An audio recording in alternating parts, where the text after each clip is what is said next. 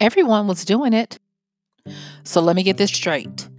If the crowd decided to run off the side of a cliff, you would do that too?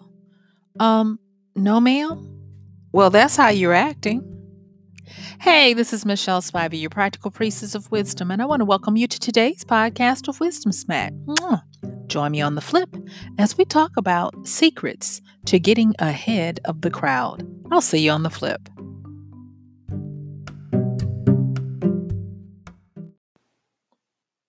Secrets to getting ahead of the crowd. Let's just dive right into it. So, I've said this before, and one of the tenets of this podcast is that I was inspired by the great sociobiologist E.O. Wilson when he said that, and I'm going to just tell you, this is the secret to getting ahead of the crowd. Listen up. This is what he said. He said, "We're drowning in information while starving for wisdom. The world henceforth will be run by synthesizers, people able to put together the right amount of information at the right time, able to think critically about it and make important choices wisely." So, yes, that is the secret to getting ahead of the crowd. Now, why E.O. Wilson? Well, not only was he the father of sociobiology, and sociobiology, let me just tell you what that is. It is, of course, the scientific study of ecological system and the evolutionary system of social behavior in animals and human. Now, he was a biologist and he was most noted for his study of ants. And if you look at ants, ant colonies, and all that stuff, it is a fascinating world. And of course, looking at this man who was able to study a culture that is a microcosm of our bigger ecological system, and then being able to take that and bring it up to the human level. He did so many powerful things. This is not about E.O. Wilson today. This is about you. So let me stop gushing over my love for E.O. Wilson and just let you know that secrets to getting ahead of the crowd is really important because uh, if if you continue to go the way you're going to have more anxieties, depressions, panics, and those types of things infiltrating your world, if not yourself. And so, this is kind of today a love letter to you to let you know that you have got to find a way to get ahead of the crowd because the weight of the crowd is becoming a crushing force on so many people that are not aware of why and what is happening to them. So let me just talk real quickly about the crowd. Now, I've talked in previous podcast about this infamous crowd, and in 1895, Gustave Le Bon wrote about his observations of how the crowd acted differently from individuals. Why was it that a man of morals and education, when um, in enrobed in the crowd of other people, would become irrational? And I will just tell you, in the book, The Crowd, he did not have a lot of good that came out of his observations. And so basically came down to the point who he says, well, the crowd is far too irrational to make sense of anything. He said that the crowd was brash, belligerent, and basically bullies. And going through his work, I made up, not made up, I put down some things that struck me about the crowd. Now, I'm going to tell you guys, I did this a while ago when I was actually studying in my psychology program about creativity in the crowd behavior, crowd consumerism, and all of those types of things. And these were some of the things that I noted about the crowd based on this a trilogy of men: Gustav Le Bon, Howard Littman, and Edward Bernays. I've talked about all of them. And so let me just tell you these things, and then I'll tell you what Howard Littman did and then what Edward Bernays did. Okay. So, based on the studies of the crowd and all of these things, and understanding that they are irrational and they're brutish, that the crowd is highly susceptible to peer pressure, fear of missing out, covetousness, and the pain of isolated invisibility. And these things can be used as vice grips by those in the know to exact pressure on the crowd to do what they would have them do. Now, where you had Gustave Le Bon in 1895 talking about his observations of the crowd and how the crowd is, they're not good. They're not good actors. But then on the other side, as he continues to talk about the crowd, he talks about the crowd as the individual, how they handle politics, how they handle social aspects, and all of that. He came to the conclusion that the crowd is basically stupid. So Howard Lippman picks this up and he's like, based on what Gustave Le Bon does, and Howard is doing this like around the early 1900s, 1910s, and he puts out some books about his theory of the crowd. And he's appealing to people of power because until now, people of power were not aware that you could talk to people as a unit that had a different entity and personality type. At first, everybody thought that everyone in the crowd was smart, and that now, of course, we know now that there is a wisdom to the crowd as well. But during this time, at the turn of the century, the 1900s, 20th century, we've got these guys looking at this stuff, and they were going to give birth to a whole bunch of stuff they didn't even realize they were going to do. But anyway, and can y'all tell I get excited when I talk about this stuff? Thank you so much for listening. And I hope this helps you because it does have some pertinence to secrets to getting ahead of the crowd. So just bear with me. So, whereas Le Bon talked about his observations of the crowd, Lippman picks this up and he says, okay, the crowd is stupid. And so he moves into the herd mentality of a crowd where instead of just observing them and being appalled at what the crowd is capable of doing, he says, well, why don't we take that power from the crowd? Because the crowd does not deserve to have that kind of power. And if you're in government, or if you are a merchant, or if you have clout, political or money wise, you should have the power. And so Littman starts talking about ways to manipulate the crowd, ways to use these characteristics about them, either against them or to quote unquote help them. Because now Littman is saying, these poor babies, they don't know what they're doing. They don't know how to handle power. So let's take it from them and let's do right for them. So then Edward Bernays comes up and he's talking around the same time. And it's so funny that you got this trilogy of men in this burgeoning innovation, if you will, of understanding people as a entity, an ecological system, if you will. Shout out E.O. Wilson. Okay. And so Bernays comes in and he says, okay, so what we can do is we can not only take this power from them, because it is true, the crowd does not know how to act, the crowd does not know how to do well for themselves. But what we can do is we can now make it where they accept it as their idea. And Edward Bernays is the nephew of a famous man, Sigmund Freud, on both his mother and his father's side. And he adores his uncle and his powerful work and studies with him, comes back. He brings this back and he writes books as well. And he appeals to the powers that be, whether they be corporations or even countries.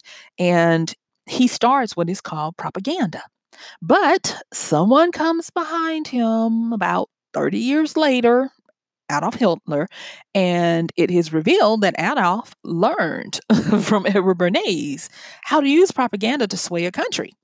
And so Edward Bernays does what he does very well, and he's like, we can't use that word anymore. And so they come up with a nice word called public relations. And so then the branding is done where he is ostracized himself from the term propaganda, and instead he is public relations, and thus we know him as the godfather of public relations.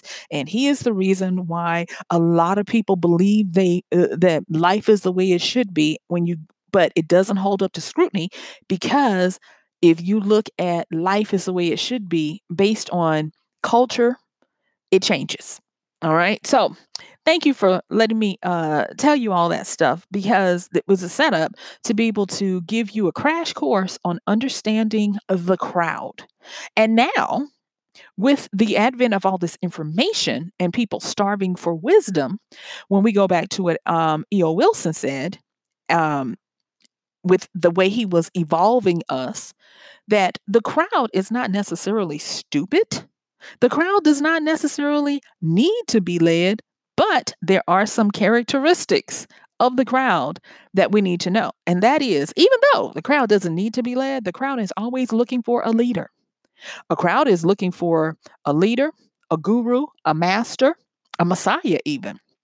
And the crowd will latch on to someone, whether that person wants to be in that position or that person is at the opportune time to be co opted for that position. But you have to be careful because the crowd is still the crowd, and the crowd can exalt you one day and crucify you the next. And many people know that. That is how you can have people who get 15 minutes of fame, and then once the crowd does what it does, it bets, it gets on there, it looks at every part of your life, you become the villain. And so, like I said, there are telltale signs of what the crowd does, because understanding the characteristics of the crowd will help you to not get in the position of wanting to lead the crowd, but get in the position of being ahead of the crowd. I was talking with a client the other day, and we were trying to get down to what they wanted to do for their livelihood, as their business. And they kept alluding to the fact that they wanted to be industry leaders. And I was like, do you really know what that means? And so taking them through what it meant to be an industry leader and how that plays out in the crowd, and how they did not have the necessary resources. And I'm not just talking about physical resources, I'm talking about psychological resources for them, their team, and their families to take on that. We came up with a different understanding. And part of what I was helping them with, I'm going to be sharing with you today. So basically, you're kind of like getting part of a high level consultancy for free. See, we give. All right. So, um, some other characteristics of the crowd that we don't want to not we don't want to ignore is that the crowd always wants simple shortcuts to gain something without having to go through normal means. The crowd always wants something for nothing. The crowd always wants you to give them what I like to call silver bullets and golden geese. They don't even just want the facts. When it comes down to it, they want to get you as close to doing it for them as possible. I had many people come to me and talk about their book ideas and all of this type of stuff. When it came down to it, 9 times out of 10, they would be very happy if I just did it all for them and then they slapped their name on it.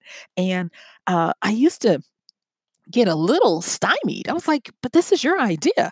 You are trying to get me to do all this stuff. They thought they were being slick, but they weren't. But then I had to go back and remember the characteristics of the crowd and the crowd. And when I say, even though I'm dealing with individuals in this sense, they were still behaving like the crowd because they had heard that you could make all this money self publishing. And I'm not going to lie, there is a lot of money to be made in self publishing, but not the way you think it's to be made. All right. So, uh, more things about the crowd. Now, I will say, when I first started encountering this understanding of the crowd, I was in a program studying about the psychology of creativity and of behaviors of people. I was always interested in that route. And I also, because I had an MBA, was interested in how they behave in the world of market and commerce and capitalism and all of that. And so understanding the crowd from how we came to consumer behaviorism and all of that opened my eyes up to, you don't ever want to be in the crowd, and you surely, if you got any common sense, you don't want to lead the crowd, because time and time again, there are many examples throughout history that show that the crowd is still a vicious entity. Just ask some of the early leaders of the French Revolution. who were the ones who got the French to start revolting against the king, only to be the ones whose heads ended up on the guillotines. It amazes me, but there is the crowd, and thus Gustave Le Bon going back and understanding these things about his people, his culture. All right, so let's get into what does this mean for you?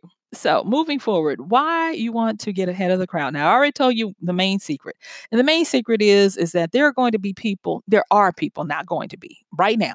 There are people who are starving for wisdom. They have a gluttony of information, but they are not able to synthesize it. And for those people who will be the synthesizers, who are able to take this right information at the right time, package it up with good critical thought to make important choices wisely, are going to succeed. It's already happening. There are burgeoning vlogs, blogs, influencers who do nothing but this. They will take hot takes on things and they will pick out important points, and people wait for them to tell them what to think about something before they decide what side of an argument they're going to be on.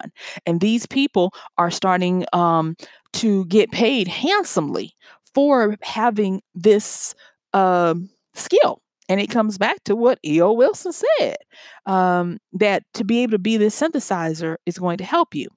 And so I'm not saying that to get ahead of the crowd that you have to be able to do this, but I am going to tell you that there are a lot of benefits to being able to look and use some critical thought when you're looking out at what's happening. So now that we have an understanding of the crowd, let's look at its irrationality, because it is far more irrational than you are or I am as an individual. So the crowd is prone to peer pressure, fear of missing out, covetousness. Covetousness is a fancy word for saying greedy and wanting what other people have, never satisfied with what they have. The crowd is also susceptible to the pain of isolated invisibility if they don't fit in. And these things can be used as vices against the crowd by those in the know. Okay. So remember, the crowd is always looking for a leader, messiah, master, or guru. The crowd also wants to take these shortcuts. They are highly susceptible to peer pressure, fear of missing out, covetousness. They never want to be isolated and become invisible for fear of not fitting in. And there are people who know this, but this is not this kind of show. We're not telling you to take advantage of these folks. You know, you want to love on them. All right. But you do need to understand that becoming aware of what the crowd is capable of, understand that you are part of the crowd. Yes. And that it takes concentrated effort to recognize when you are part of crowd mentality, whether you are assembled at a game or sitting on your couch watching the evening news. You can be a part of a crowd if you're not aware of what you're doing.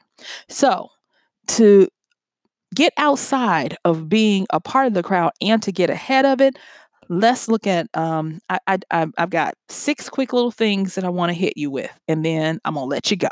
So the first and foremost thing is I want you to understand the difference between qualitative and quantitative. Don't let those words scare you. When we talk about qualitative, we're talking about quality. That would be experience collected and examined.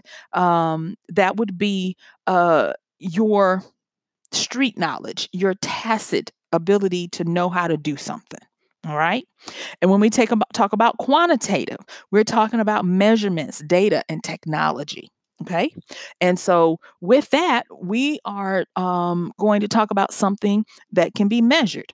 Now, a lot of times people will argue with you that if you say, for instance, you're trying to give them qualitative um, data or answers or whatever, they're going to a lot of times come back to you with quantitative, like, well, can you measure it? Can you track it? It's like, how can you track a happiness meter?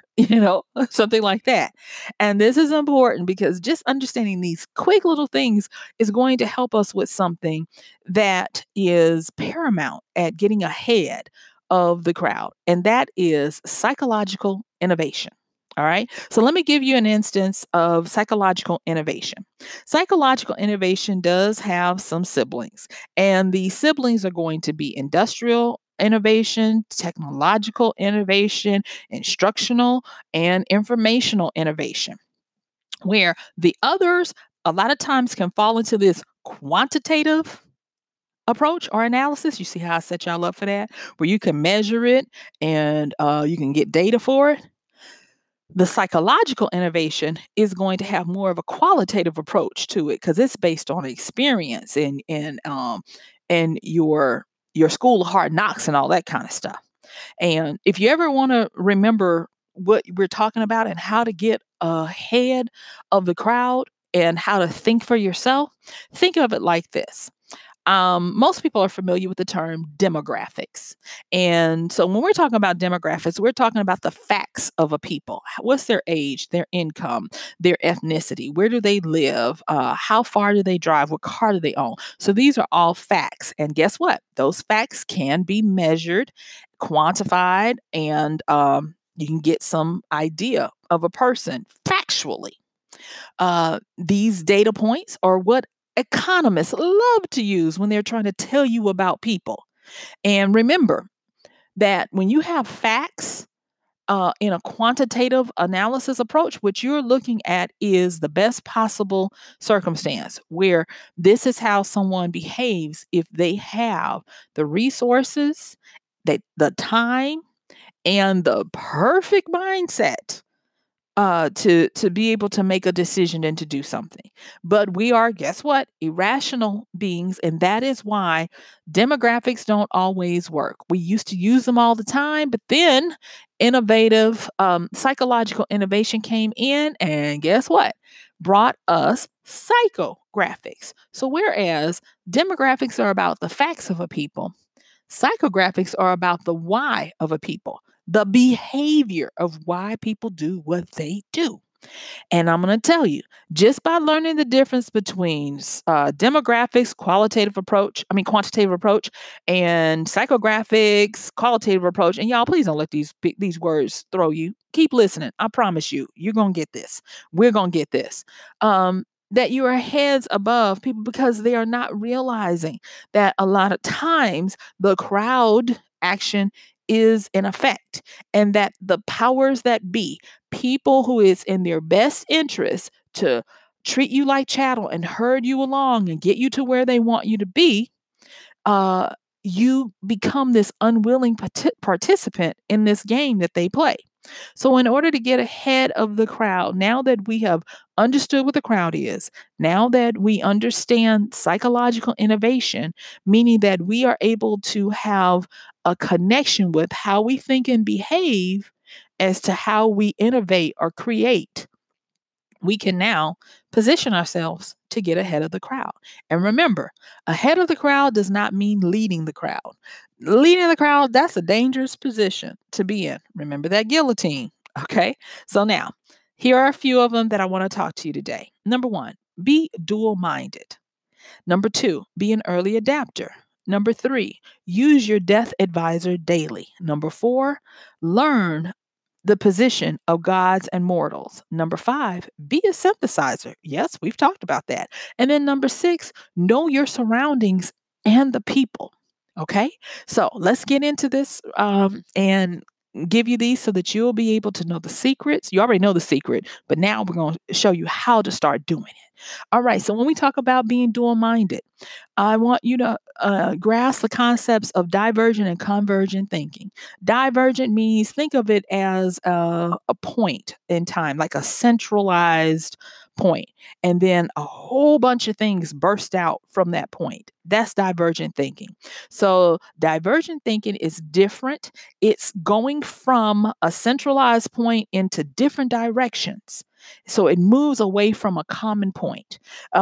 Sometimes you might think of people as contrarians, where somebody will say something, and then you can always tell the divergent thinkers in the crowd because instead of nodding yes or no, I agree or I disagree, they're going to be the people who take the bunny trails and who go all into these different game plays. They are playing chess to get to the checkmate by going by various avenues of their thinking. And so they're going to be divergent thinkers. Convergent, on the other hand, is the opposite, where you take all of what the people are saying and your ideas and all of those bunny trails that you went through, and you coalesce into, you guessed it, a single common point. Now, to be dual minded, you want to first be divergent. Allow yourself to go out into different thought patterns, away from the crowd, away from what everybody is saying. And once you have investigated what other people are saying, then you take the best of all of these different things and you bring it back in to a common point.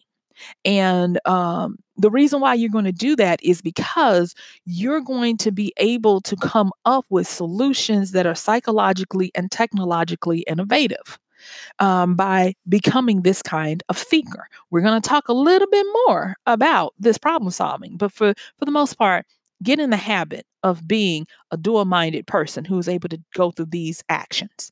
The next one is to be an early adopter is to be adventurous and to explore.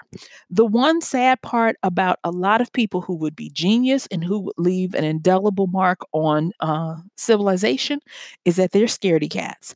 They never want to move out of their comfort zone. They are fine with dominating in a small pool, but never wanting to even get to a creek, a lake, a sea, or an ocean. And so you have to move outward.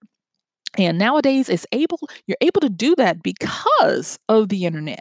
There are no more boundaries for getting your ideas out, for getting out who you are, for investigating things. Heck, part of what makes us scared you can do by research before you physically go somewhere. So to be an early adapter means that you explore and you become adventurous, and you are usually willing to try something before other people. And I know some of you just had a butt clench right there when I said that. But being able to do that is a powerful thing. Let me just tell you this part, that to be an early adopter uh, means that you are willing to be an independent participant and not simply an evolved observer or bystander. See, there's one thing about being able to pick out when this is crowd behavior and be a quote unquote above it. That just means that you're an observer. But when you become an early adapter, that means that you become an independent participant on the field doing the stuff, but doing it in your own way. It's where you are able to be on the field, but you're running your own race. You're marching to your own beat. I like something that Theodore Roosevelt said, and it wasn't in correlation to being an early adapter, but I think it's apropos here. And he said this. He said, "We must all be either we must all either wear out or rust out." Every one of us. And he says, my choice is to wear out. And what he meant by that is when you run your race, when you live your life, either you become obsolete by never taking a chance, meaning you rust out, or you expire having done everything that you wanted to do because you just simply wore out. You ran your race diligently and greatly every day. And yes, he is the same person who came up with the man in the arena speech that I've talked about a few times on other podcasts as well. Check that one out if you're not familiar with what I'm talking about. Um, and so looking at being an early adopter, be willing to wear yourself out. Les Brown has a funnier way of saying it, and he says, there is no safe place. Every one of us goes out of here the same way, through death. There is no escaping death. And so to be an early adopter, why don't you just go on and choose to wear yourself out instead of rusting out by being confined into your little small safe place? The next thing about being an early adopter is to learn how to sharpen your perception and knowledge bank.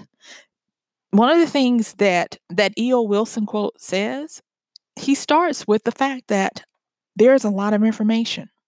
You can't really do this getting ahead of the crowd without having a broad database on a lot of different things. And I've said this one before as well. And that is that in today's world, we are required to be hedge foxes.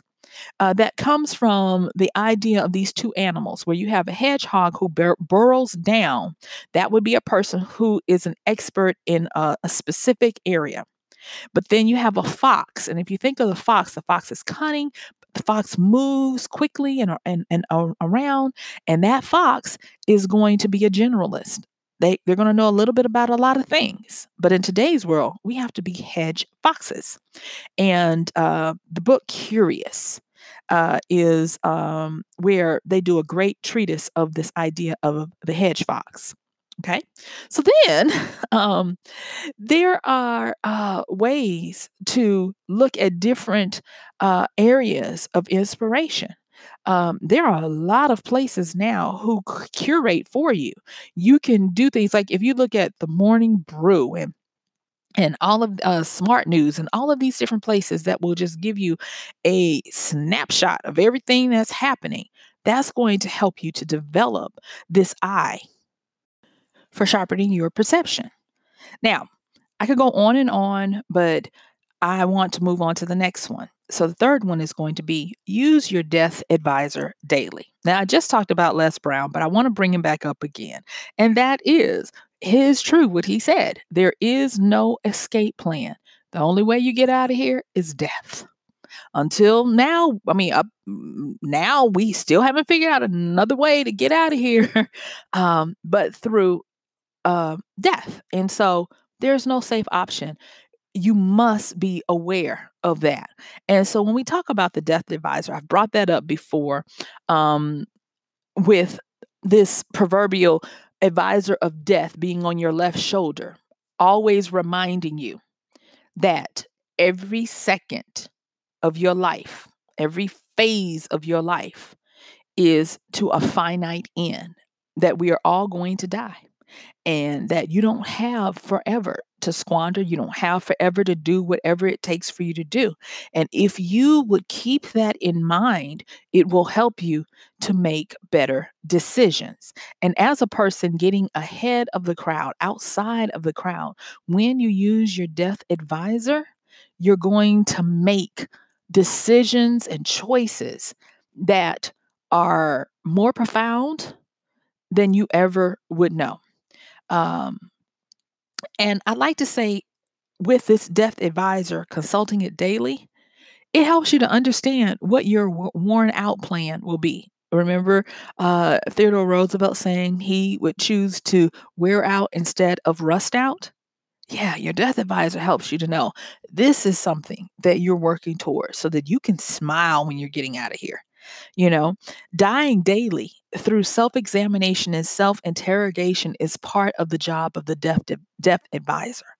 To die daily by being honest, to examine who you are and where you are, and to ask yourself the important questions that help you to move forward, not by anybody else's concealed machinations, but by your ability to make the choices that you can within the environment and the culture that you're in.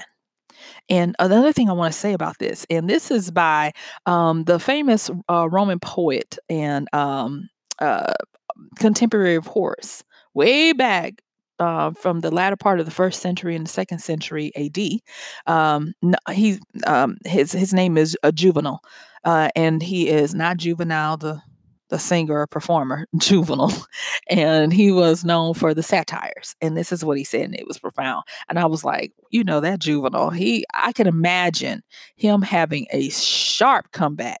But this is what one of his most notable things is. And he said, the world was not big enough for Alexander the Great, but the coffin was. And whenever I think about that, I think about use your death advisor daily because that coffin is coming for you. Ashes, whatever you want to call it. Okay. He said the world wasn't big enough for Alexander the Great, but the coffin was. I was like, okay, that's some perspective there. So die daily by self-examining and self-interrogating yourself, asking those right questions, looking at yourself with a clean, clear glass, magnifying glass, so that you don't find that you are simply regurgitating other people's vomit of what they want you to do and be. Get outside the crowd. Number 4, gods and mortals. And there's a saying that says, we are gods of the universes we create and mortals of the universes of others' creations. Daily, ask yourself, is this the time for you to build other people's dreams or for you to build your own? Now, this is not categorical, but for a lot of people, a lot of crowd people, they first pay their dues by helping other people build their dreams. And then once they have learned, and you know how we said, increase that database of information and knowledge and learn how to critically think. Once they've done that by helping other people build their dreams, then they move on to their own. But if you came here knowing that this is my dream, I know what I'm here to do, you need to concentrate on building your dream and not getting sidelined by building others. And it is okay if you're building somebody else's dream right now, whether it be on another job, a project, or whatever. It's okay. And even if you never change for building somebody else's dream, if that's what you agreed to do here, that's fine. Just know what is at play. Knowing is half the battle. And do daily deeds for your community. The more you support those around you, the more you tap into the law of affection. We talked about the law of affection the other day, and that is the law that simply says the more you provide value and help and support and usefulness to others, the more you gain, whether it be wealth, prestige, popularity, good reputation, and those types of things. So, as a God in your creation of your universe, living your dream, when you help others, you establish that godship. And this is not about vanity. Don't write me about gods, whatever. If you have a problem with that in terms of yourself, this is not the podcast for you because that's not where we're going. We're not talking religion here. Okay. So, but let me get on because we got 2 more to go. All right. And so here's the big one that we talked about at the top of the show about being a synthesizer. I know you thought I was just going to say it and let you go. No, I'm going to give you some steps to be able to work this thing out. So here's how to become a synthesizer. That is, that you're going to learn to turn information into knowledge and then that knowledge into wisdom. This is called tacit learning. Look it up. All right. And it's that street knowledge, that hands on knowledge that you gain by doing something. So there is a difference between training and learning. And when I teach people how to put together online courses to train other folks, this is something that I find is really hard for them to grasp. And I have to say it over and over again to them that you have to know the difference between training and learning. And as a synthesizer gets this because a synthesizer understands that training is so that you understand how to do a skill or a specific set of skills or actions, whereas learning is the underlying information and education you need to not only do that skill, but to do others. And so, a popular analogy that I use is the difference between a cook and a chef. And so a cook is going to have training because a cook can follow a recipe. A cook can get in there and do a little experimentation of different spices and things to make a good meal. But a chef is going to be that person of learning and education, deep learning, deep training, deep education, because not only are they trained in skill, but they're also knowledgeable, educated, and they have become wise about cooking such that they are able to create the recipe that a cook would use because their knowledge is broad and they can come up with anything. Okay, so that's part of what it becomes and what it comes to look like as a synthesizer. A synthesizer learns how to be the chef so that the chef can help the cooks. Okay, so you turn that information into knowledge and the knowledge into wisdom. Also, as a synthesizer, this is part of it that I am always amazed at that how the top synthesizers they become the top, and that is that they learn to wield clever, shrewd, cunning, and finessed concepts. They are always outthinking everyone else with their plans, their actions, their strategies. Think of Bugs Bunny and Elmer Fudd. Think of you clever sly dog, you, or, things where everybody is given the same resources. But the synthesizer, because they are versed in looking at all the stuff we talked about before, having different perspectives, not just looking at something the way that is expected or that is in vogue of the time, but they have a larger database to pull from for their options. They become wealthy and clever and shrewd, and they will approach it from a different way. So another thing about this synthesizer is you have to become a problem solver. Remember, I told you we were going to talk about problem solving. And so you have to learn how to solve complex problems with simple solutions that do so accurately that anybody can do it. Remember what I said about the crowd? The crowd is always looking for what? Two things. They're looking for somebody to lead them, and they're looking for shortcuts. And the person who is able to give them a simple solution, aka a shortcut, is going to be a synthesizer, is going to be ahead of the crowd. So think about this. Let's go and look at this so far.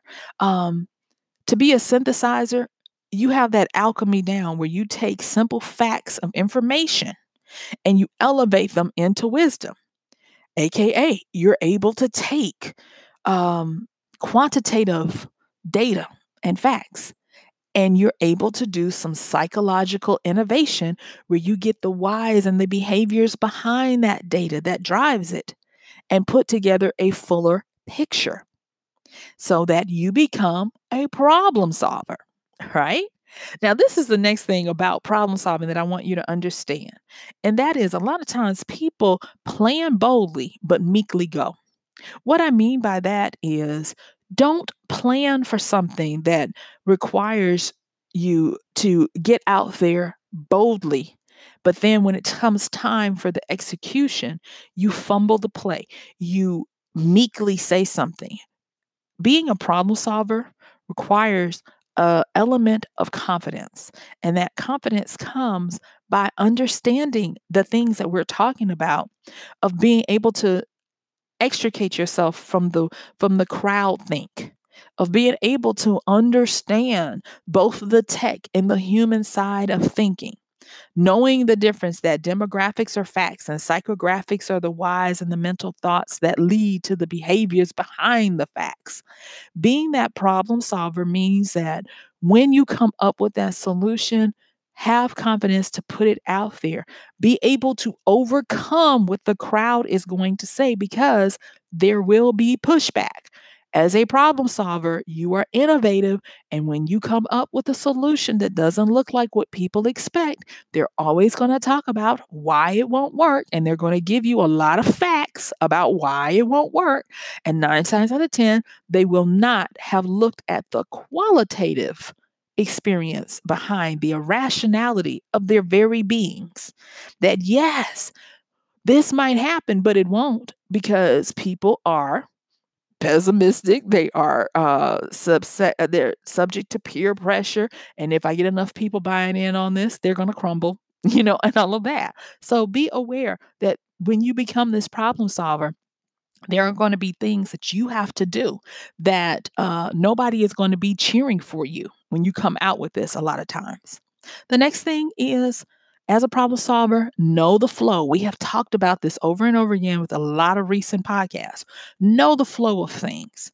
And so I'm going to give you a few here because we can't take up much more time because my time is up.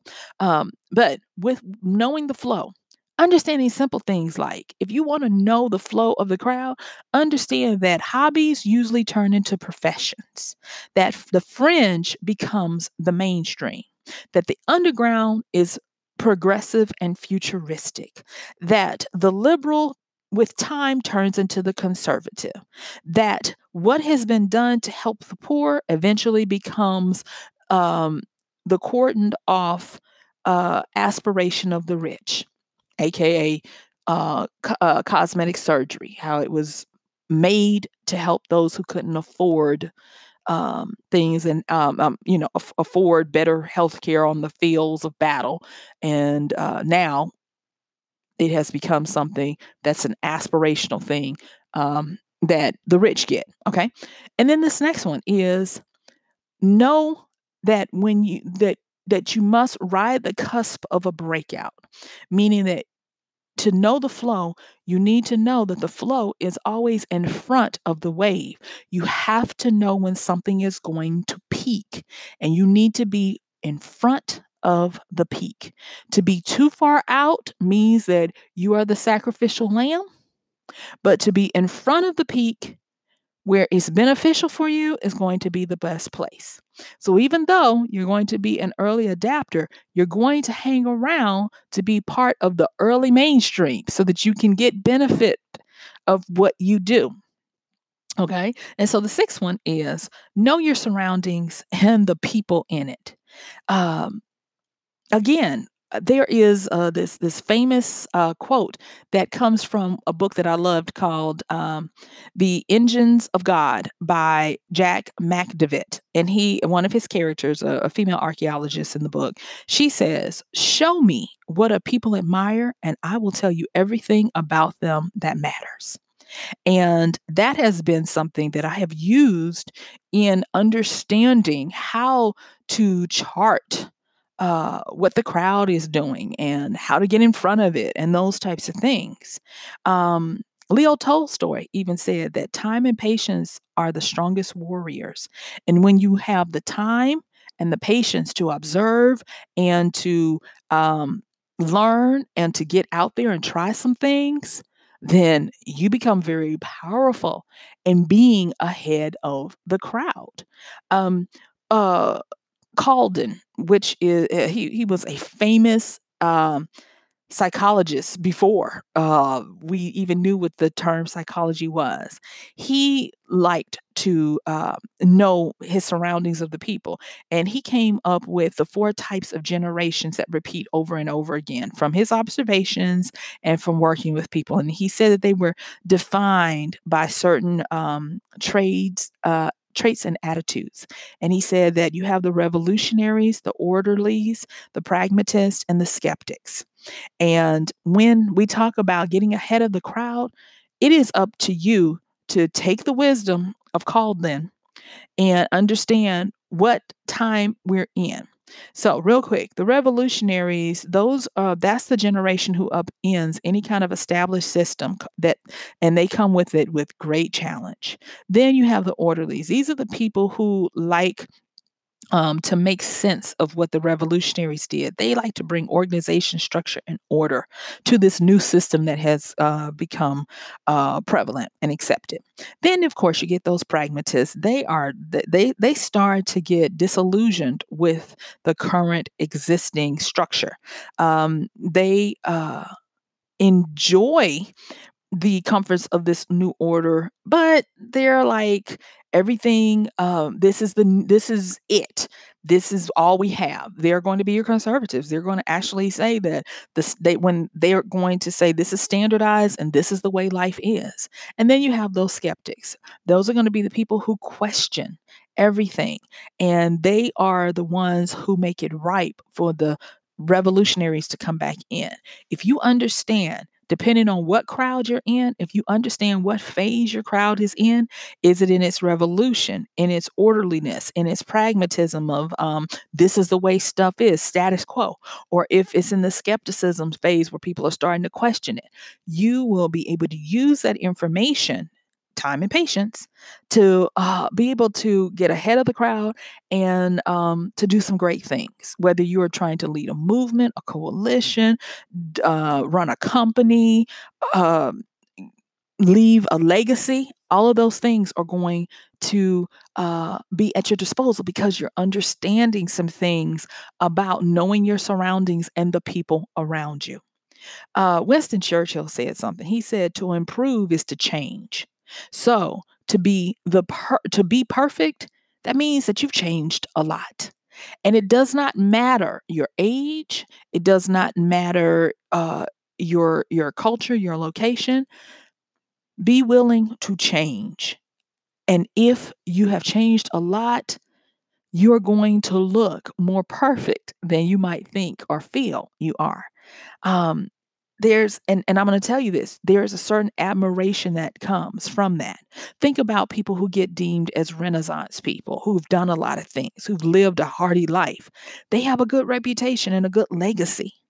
Um, think of it like this: that Ryan Holiday, he wrote an article that highlighted some Stoics, and he said something to the effect of, "There is nothing more impressive, intellectually or otherwise, than to change long-held beliefs, opinions, and habits. The more you've changed, the better you probably are." And with that, I want to leave this summation because I have gone way over today. Thank y'all. I know it's probably a little bit intricate. You might want to take some notes. But if you do, you're going to be amazed. If you put this into action, you're going to be amazed at how far ahead you get. Remember, I had some people that paid me to give them this information. So, the secret to getting ahead is that you really want to be a synthesizer. You want to be able to take all that information coming at us and turn it into wisdom. You want to be able to have the right information at the right time. You want to have critically thought about it from different perspectives and then used it wisely to help yourself and others. And so, with becoming that synthesizer, 6 points: be dual minded. Think divergently, where you allow yourself to go out into different directions of thought and then converge those thoughts to bring them back in and land on a new common point that's full of wisdom and is usually going to be a great idea or a great solution to a problem. And then you want to be an early adapter, be adventurous and explore. Go out, learn some things, and decide to be worn out instead of rusted out by doing this. Next, use your death advisor daily. Yes, no one escapes death. And use that to understand that you don't have all day long to get something done. That as Juvenal said, the world wasn't big enough for the Alexander the Great, but a coffin was. Do everything you can to make the best of your life. Every day is not promised, and that should dictate how you live each day. Um, Die daily by self examination and self interrogation. Number four, uh, use the power of being a God and a mortal.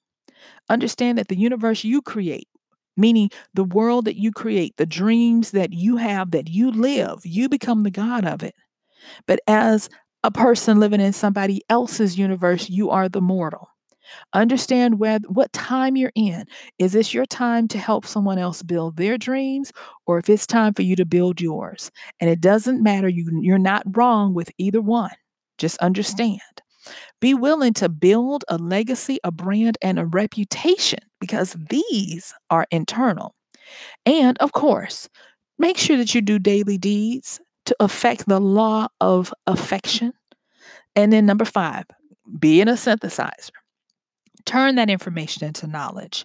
Become clever, shrewd, and cunning with how you enact your plans and your actions. Be Bugs Bunny, not Elmer Fudd.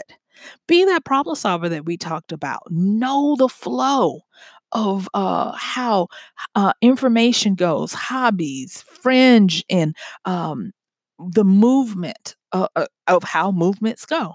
And then, of course, know your surroundings and the people around you. Understand that if you are in a group, how to stand out from them is first identifying what movement of a four-stage movement you're in, whether the group is revolutionaries, orderlies, pragmatists, or skeptics. And then be willing to change and change often so that that is what perfection is, the purification, the working through all the things that you come here with so that when you leave worn out, but you leave well worn. And guess what? My time is up. I thank you for yours. Y'all, I know that this one was a bit hardy and a lot of concepts were thrown at you, but hey, take notes, listen to it. I wanted to make sure that before we get out of this decade, I left you with some things that I wanted to have said for a long time, but needed to make sure that I could say them in a way that that would be a blessing to you. So Yes, this has been Michelle Spiva, your practical priestess of wisdom, with another podcast of Wisdom Smack. Don't forget to check the show notes and please consider using our Amazon link at michellespiva.com/AMZ for all of your Amazon shopping needs. And if you do, we might get a little bit of financial consideration that will be used to further our daily podcast. So, with that, have a wonderful rest of your day. And guess what? Yep. I'm going to see you tomorrow. Bye.